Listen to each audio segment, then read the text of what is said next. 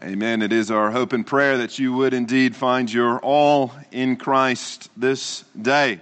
And we do so from the reading of God's Word, where we encounter the living Word, the Lord Jesus Christ, in and through it. If you'll turn to Acts chapter 28, we're going to be reading verses 11 through 28. Our plan is for next week to conclude this wonderful book, the Acts of the Apostles, as we will finish up our time in it prior to our Reformation conference. Begin reading with me in verse 11. After 3 months, we set sail in a ship that had wintered in the island, a ship of Alexandria with the twin gods as a figurehead. Putting in at Syracuse, we stayed there for 3 days. From there, we made a circuit and arrived at Rhegium. And after 1 day, a south wind sprang up. And on the second day, we came to Puteoli. There we found brothers and were invited to stay with them for 7 days. And so we came to Rome. And the brothers there, when they heard about us, came as far as the Forum of Appius and 3 taverns to meet us. On seeing them, Paul thanked God and took courage. And when we came into Rome, Paul was allowed to stay by himself with the soldiers who guarded him. After 3 days, he called together the local leaders of the Jews. When they had gathered, he said to them, "Brothers, though I have done nothing against our people or the customs of our father, yet I was delivered as a prisoner from Jerusalem into the hands of the Romans. When they examined me, they wished to set me at liberty because there was no reason for the death penalty in my case. But because the Jews objected, I was compelled to appeal to Caesar, though I had no charges to bring against my nation. For this reason, therefore, I have asked to see you and speak with you, since it is because of the hope of Israel that I'm wearing this chain." And they said to him, "We have received no letters from Judea about you, and none of the brothers coming here has reported or spoken any evil about you. But we desire to hear from you that your views are, for with regard to the sect, we know that everywhere it is spoken against." When they had appointed a day for him, they came to him at his lodging in great numbers. From morning till evening, he expounded to them, testifying to the kingdom of God and trying to convince them about Jesus, both from the law of Moses and from the prophets. And some were convinced by what he said, but others disbelieved. And disagreeing among themselves, they departed after Paul had made one statement. "The Holy Spirit was right in saying to your fathers through the Isaiah the prophet, 'Go to this people and say, you will indeed hear, but never understand. And you will indeed see, but never perceive. For this people's heart has grown dull, and with their ears they can barely hear, and their eyes they have closed, lest they should see with their eyes, hear with their ears, understand with their hearts, and turn, and I would heal them. Therefore let it be known to you that this salvation of God has been sent to the Gentiles. They will listen.'" Thus far, the reading of God's holy word. You may be seated. There's a story told of a man who lived next door to a poor Christian widow. And this man was an atheist. And he was always trying to prove to this widow that God was not real and that her faith was indeed a hoax. So he came up with a plan, a scheme to try to demonstrate that the things that she thought was divine could actually be explained by natural causes. So he bought a bag of groceries, went to her house, rang the doorbell, left the groceries on her doorstep, and then went and hid around the corner. So that when the widow came out, she found no one there, only a bag of groceries left on her doorstep. To which she praised the Lord by saying, thank you, Jesus, for these groceries." And when this man heard this, he came around the corner and said, Jesus didn't do anything. I left those groceries there. To which the widow said, No. Jesus provided these groceries.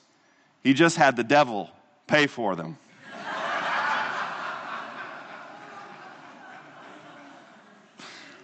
Paul's journey to Rome is a bit of the same. He always hoped to make it to Rome, and he finally does.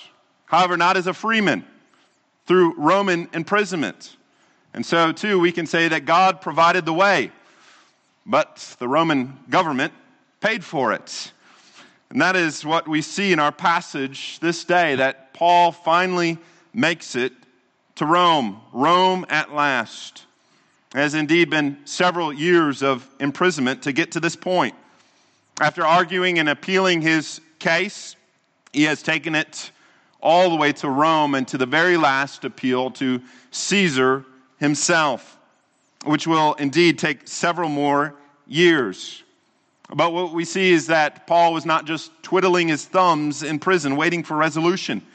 He continues to do that which he has always done, wherever he went, under whatever circumstance he found himself. As a free man or as an imprisoned man, he continues to minister to others and to ultimately proclaim Christ. And the Lord uses him mightily, despite his conditions. In fact, we could even say his conditions and his circumstances increased the effectiveness of his work. And the work of the Apostle Paul, through the power of the Holy Spirit, indeed continues on even to this day. And it powerfully affects you and me. And we'll see that in 3 points this morning. First, the arrival. Second, the acceptance. And third, the rejection. First, the arrival. Last 2 weeks we have seen that Paul's trip to Rome was not a good trip. In fact, it was setback after setback, put them behind schedule. And so they tried to set sail when it was not a good season to sail. And they got caught in a tempest, a hurricane-like storm for 2 weeks, only to catch a glimpse of land and make a beeline for it. But they were caught by the reef, and the ship was destroyed. And so they swim or they float to shore, and yet what we read was that all were saved, that there were no lives that were lost. And they were saved because of the grace of God and the grace of God alone. And they find out that the island that they had wrecked upon was the island of Malta. And what is very ironic about this is that when they decided to leave Fair Havens and go to Phoenix, because they thought Phoenix would be a better place, a place better suited for winter, that trip from Fair Havens to Phoenix was about 40 miles westward, both on the island of Crete. In other words, it was a short distance, both able to be made in a few days, no doubt. But what we read is that they did not make it to Phoenix because of the storm. And rather, what we read is that they were tossed and turned and driven by the storm. And they were lost because it was completely dark. The storm blocked out the sun and the stars, which would have been their navigational beacons. And so they did not know for 2 weeks if they were being driven north or south or east or west. They were at the mercy of the storm and ultimately the mercy of the Lord. And what we find is that though they did not know where they were going, the Lord did. And he was sovereignly directing them. He was indeed the one that sent the storm, as well as the one that was directing the ship in the midst of the storm. And so what they discovered, and you can actually see this on the map, is that when they discovered that the island that they shipwrecked was the island of Malta, they realized that they were now 600 miles to the west. So you see what took place. They were hoping to go 40 miles to the west. Instead of, because of the storm, they were driven 600 miles to the west. In other words, any time that had been lost on the journey was made up and then some. Whereas they thought this storm was driving them completely off course, losing time and resources, no doubt, the Lord actually had them right on course. Better than if they had blue skies and calm waters and the calm breeze was at their back. And what they discovered was that they were now relatively close to Rome. The Lord had made up for lost time, and he did so by the means of a storm. And I think there's a spiritual analogy there that is very much true in our lives as well. That if you want to grow in the Lord, if you want to make strides in your sanctification, the Lord will answer that prayer. But he oftentimes will do it through trials and tribulations and afflictions. It's not the only means of growth, no doubt, but I tell you that there is no better means of growth than the storms of life. And perhaps you may be in one right now. And while in it, you may be asking, and rightfully so, what is happening? What is taking place? Lord, what are you doing? What is going on? And I may not be able to answer that question for you fully this morning, but I can be confident of one thing, that he is for sure growing you in the midst of the storm, having you to grow in your faith and trust in him, because that happens much more rapidly amidst the storm. It doesn't often feel like it, does it? Again, while we are on board, so to speak, we don't know where we're going. We don't know what is taking place. We don't know what is happening. In fact, we might feel a little bit nauseated by the ups and downs of life, the winds and the waves, so to speak. But don't we see a promise that we can hold on to? On our own, just like those on the boat, we're only trying to go a small distance. The Lord brought them a far distance. The Lord, unbeknownst to them, brought them 600 miles rather than their own 40 miles that they hoped to go. And I think that's very true of life. As many of you know, I was asked to teach a seminary course this semester at our local seminary, Reformed Theological Seminary here in Atlanta. And the class that I was asked to teach is on personal sanctification. And so I told the class on the very first day that this would be both the easiest as well as toughest class that they ever take. I thought that sounded very professorial. And I said it's relatively easy in workload. Come to class, read the books that I've assigned, do the book reports. That's all there is.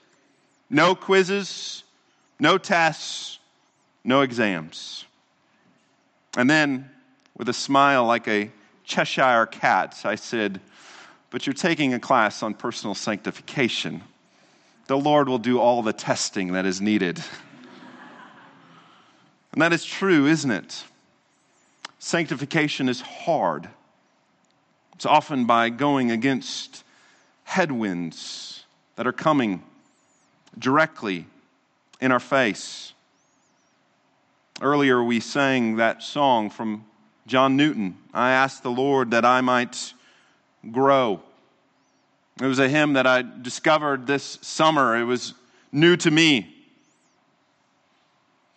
But I think it summarizes the Christian life so beautifully, doesn't it? In that very first stanza, he says that I asked the Lord that I might grow in faith and love and every grace, that more of his salvation know and seek more earnestly his face. What a great prayer. But we go on to sing the middle stanzas.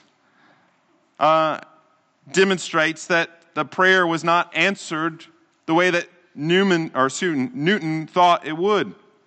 In fact, it was completely opposite of what he thought, and even seemingly what he prayed. So much so that in stanza 4 he cries out, Lord, why is this? I trembling cried. And then you hear this wonderful response.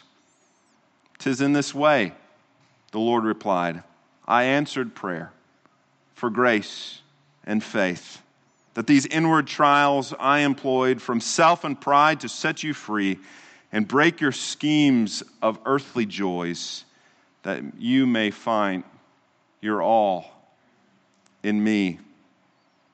That song summarizes the Christian life, doesn't it? Growth happens, but oftentimes it happens painfully.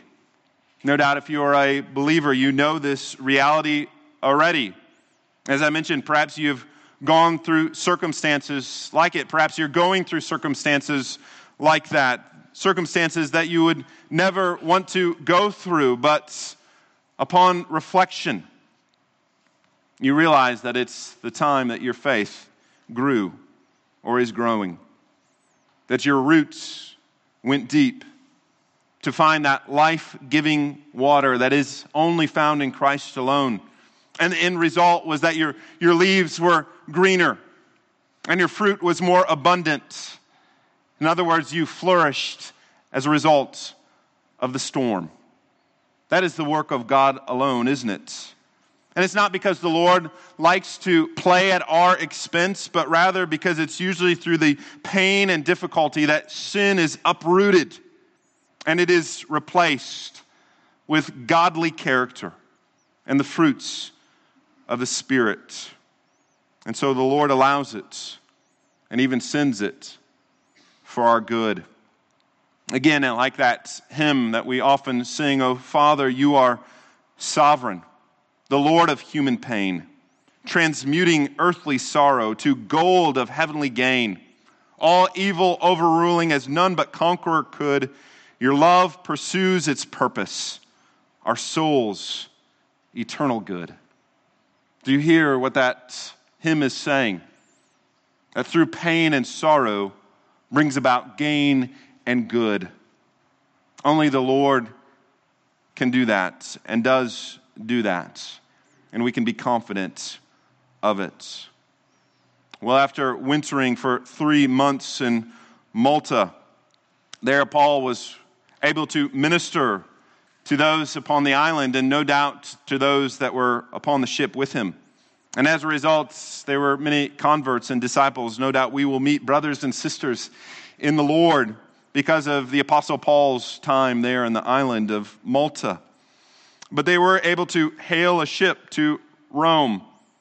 And again, you have to love the author Luke and the information that he adds.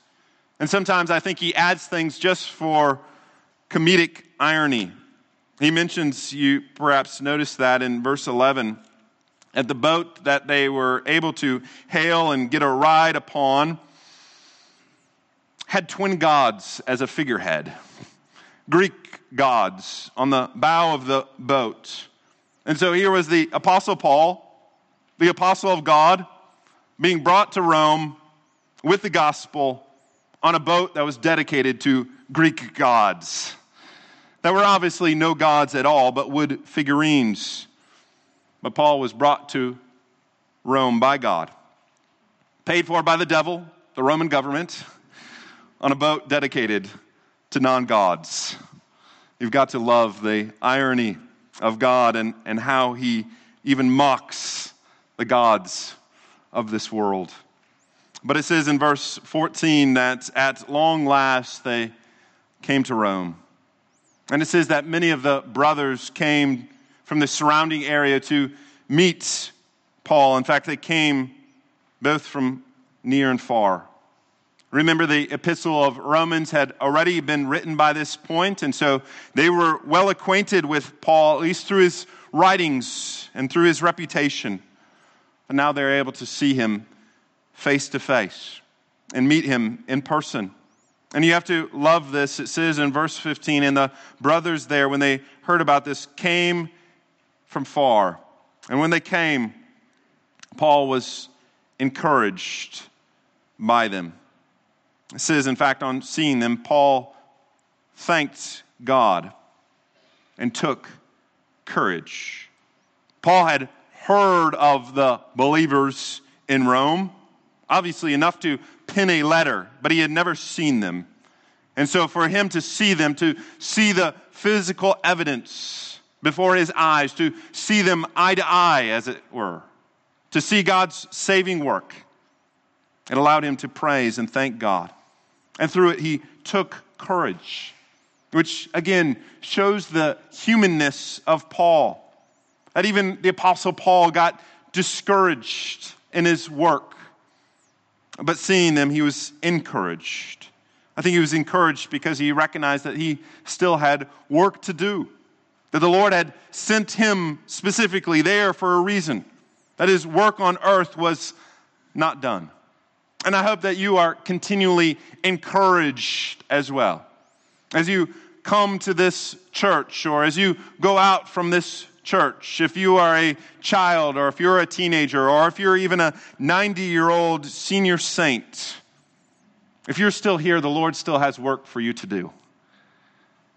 And so do it with great courage. Be encouraged by God's work and his work through you. Well, second, we see this aspect of acceptance.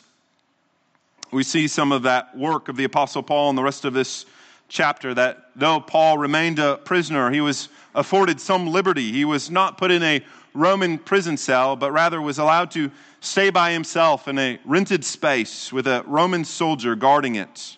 Essentially, the Apostle Paul was on house arrest. It was a luxury, no doubt, afforded to him because of his reputation while being imprisoned. And so it was not complete freedom. He could not come and go as he pleased, but others could come and visit him. And therefore, ministry to others was not loss. And that is exactly what the Apostle Paul does. It says after 3 days, verse 17, he called the Jews together to plead his case. Now, why did Paul do this? Remember, the only charges against him were from the Jews. The Romans had not charged him. So no doubt he wanted to plead his case before the Jews in the hopes that the Jews would drop the charges so that he could indeed be free. But I believe it was more than that. What we have seen throughout all of Paul's trials was the desire for him to plead and proclaim Christ. Because though Paul was primarily an apostle to the Gentiles, he still had a heart for his own Jewish people. So much so that he can in fact say in that letter that he wrote to the Romans that I am speaking the truth in Christ. I am not lying. My conscience bears me witness in the Holy Spirit that I have great sorrow and unceasing anguish in my heart. For I could wish that I myself were accursed and cut off from Christ for the sake of my brothers, my kinsmen, according to the flesh. You hear what Paul is saying in that letter to the Romans before he got to Rome, is that he desires for all of his own people, all of the Jews, to be like him, to be converted. So much so that he can say, I would rather be cut off from Christ so that all my Jewish brothers may know the hope of the Lord Jesus Christ and the good news of the gospel.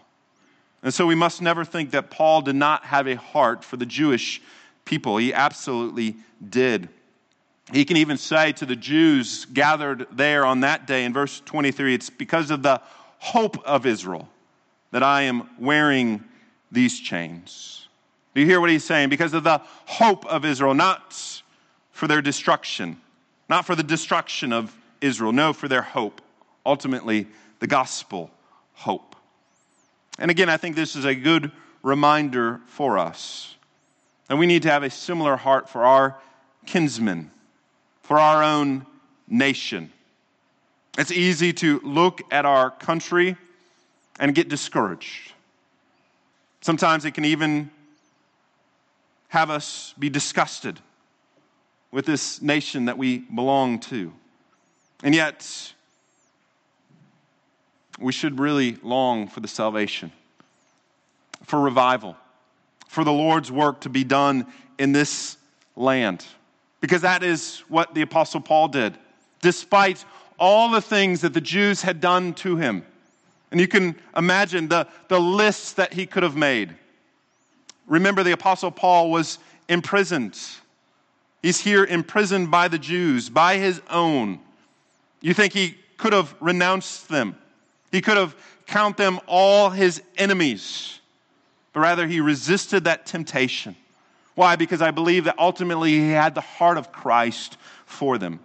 He saw that they were a sheep without a shepherd, that they were lost without Christ. May we have that same prayer, that we wouldn't get overly discouraged at this nation. We definitely should not get disgusted at it, but rather it should drive us to pray and to work and to minister all the more among our coworkers, among our neighbors, among our lost family members. Be encouraged in the work. Don't be discouraged by it. But what we read is that the Jews were unaware of Paul's case. They are able to say, we have not received a letter nor a report from anyone about you. But then they go on to say these words, but we desire to hear from you what your views are. That is indeed music to the Apostle Paul's ears. That is better than a salesman hearing, hey, tell me a little bit more of your product. Sure thing, I can do that. Essentially, the Jews were saying to Paul, hey, Paul, can you preach the gospel to us? Can you tell us a little bit more about Christ? That's obviously not what they said. They said, we want to hear your views. But you know the Apostle Paul's views. His views are all about Christ and about the gospel. Sometimes at work or in your neighborhood, you get these opportunities as well. Or coworkers or neighbors will ask you, hey, what's your view about this or about that? That's an opportunity to proclaim Christ, or at least a Christian worldview. Or maybe someone will pay you a compliment and say, you know what, you're a really great worker. You have a great attitude. Or maybe somebody will come up to you and say, hey, your kids are great. They're really well-behaved children. I don't see that very often. Don't say, well, yeah, you know what, it's because of my great work ethic or my 12-step parenting plan. Now, this is an opportunity to give glory to God and to God alone. If your unbelieving neighbor or friend or stranger is putting the gospel on a tee, then hit it out of the park. Not for you, but for Christ. The Apostle Paul never missed an opportunity to do so. In fact, he does exactly that. We read in verse 23, it says that many came to his lodging, in fact, in great number. And from morning till evening, he expounded to them, testifying to the kingdom of God, trying to convince them about Jesus, both from the law of Moses and from the prophets. Do you hear what it says? It says that from morning to evening, Paul opened the scriptures to them, the law and the prophets, trying to convince them about Jesus. As I heard one pastor say, if I could, I would trade all of my seminary training in order to have been a part of that meeting, to be schooled in the school of Paul, explaining and preaching Christ from all of Scripture. And what that demonstrates, if you do not know it already, is that Christ can be and must be preached from all the Scripture. You remember when he is speaking of the Scriptures here, it was only the Old Testament Scripture, the law and the prophets. We now have the New Testament, but it is both from Genesis all the way to Revelation that this word is about Christ. It's his revelation to us, just like all roads led to Rome. So all Scripture must lead to Christ. And that's why I want to encourage you, if you do not already, come on Sunday nights, because it is our pattern in the morning to preach from the New Testament, but in the evening to preach from the Old Testament. And when we do so, we're not just preaching history lessons. We're preaching Christ. Though we're using and talking about people long, long ago in a far, far away place, I tell you, it's more relevant to you than the morning news. It's incredible because it's God's word to us. It's the revelation of Christ given to us. But what I think is also critical here to understand is that the Apostle Paul did not try to convince them from personal experience or philosophically reasoning with them or giving them reason to believe from nature. Rather, he uses the Scriptures. That is the model that is given to us throughout the book of Acts. Indeed, is the apostolic method. That is the method needed even today, because it is the means of grace. It's the means by which the Holy Spirit will work in our hearts Therefore, you do not need ultimately stories from me. You don't need to know what's going on in our culture. You need to hear from God from His Word, obviously applying what is taking place in our world, but coming forth from it, from the Scriptures. And we see that ministry is effective. We see it effective here in verse 24, when it says some were convinced by what he said. We know that the Apostle Paul's ministry there to the Jews and the Gentiles was effective. And we read specifically of one runaway Roman slave, Onesimus, that was converted under the ministry of the Apostle Paul. And the book of Philemon is written about him. And Paul can say of Onesimus to Philemon, he is my child, whose father I've become in my imprisonment. Literally it says, I spiritually begot or birthed Onesimus in my imprisonment. We need to pray that there would be many more that are spiritually birthed from death to life in our ministry as well, the ministry of this church. Would you pray along those lines and work towards that end? But third, we see this aspect of rejection.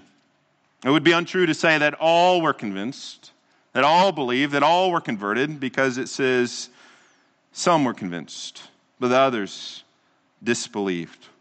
That even the Apostle Paul did not bat 1,000.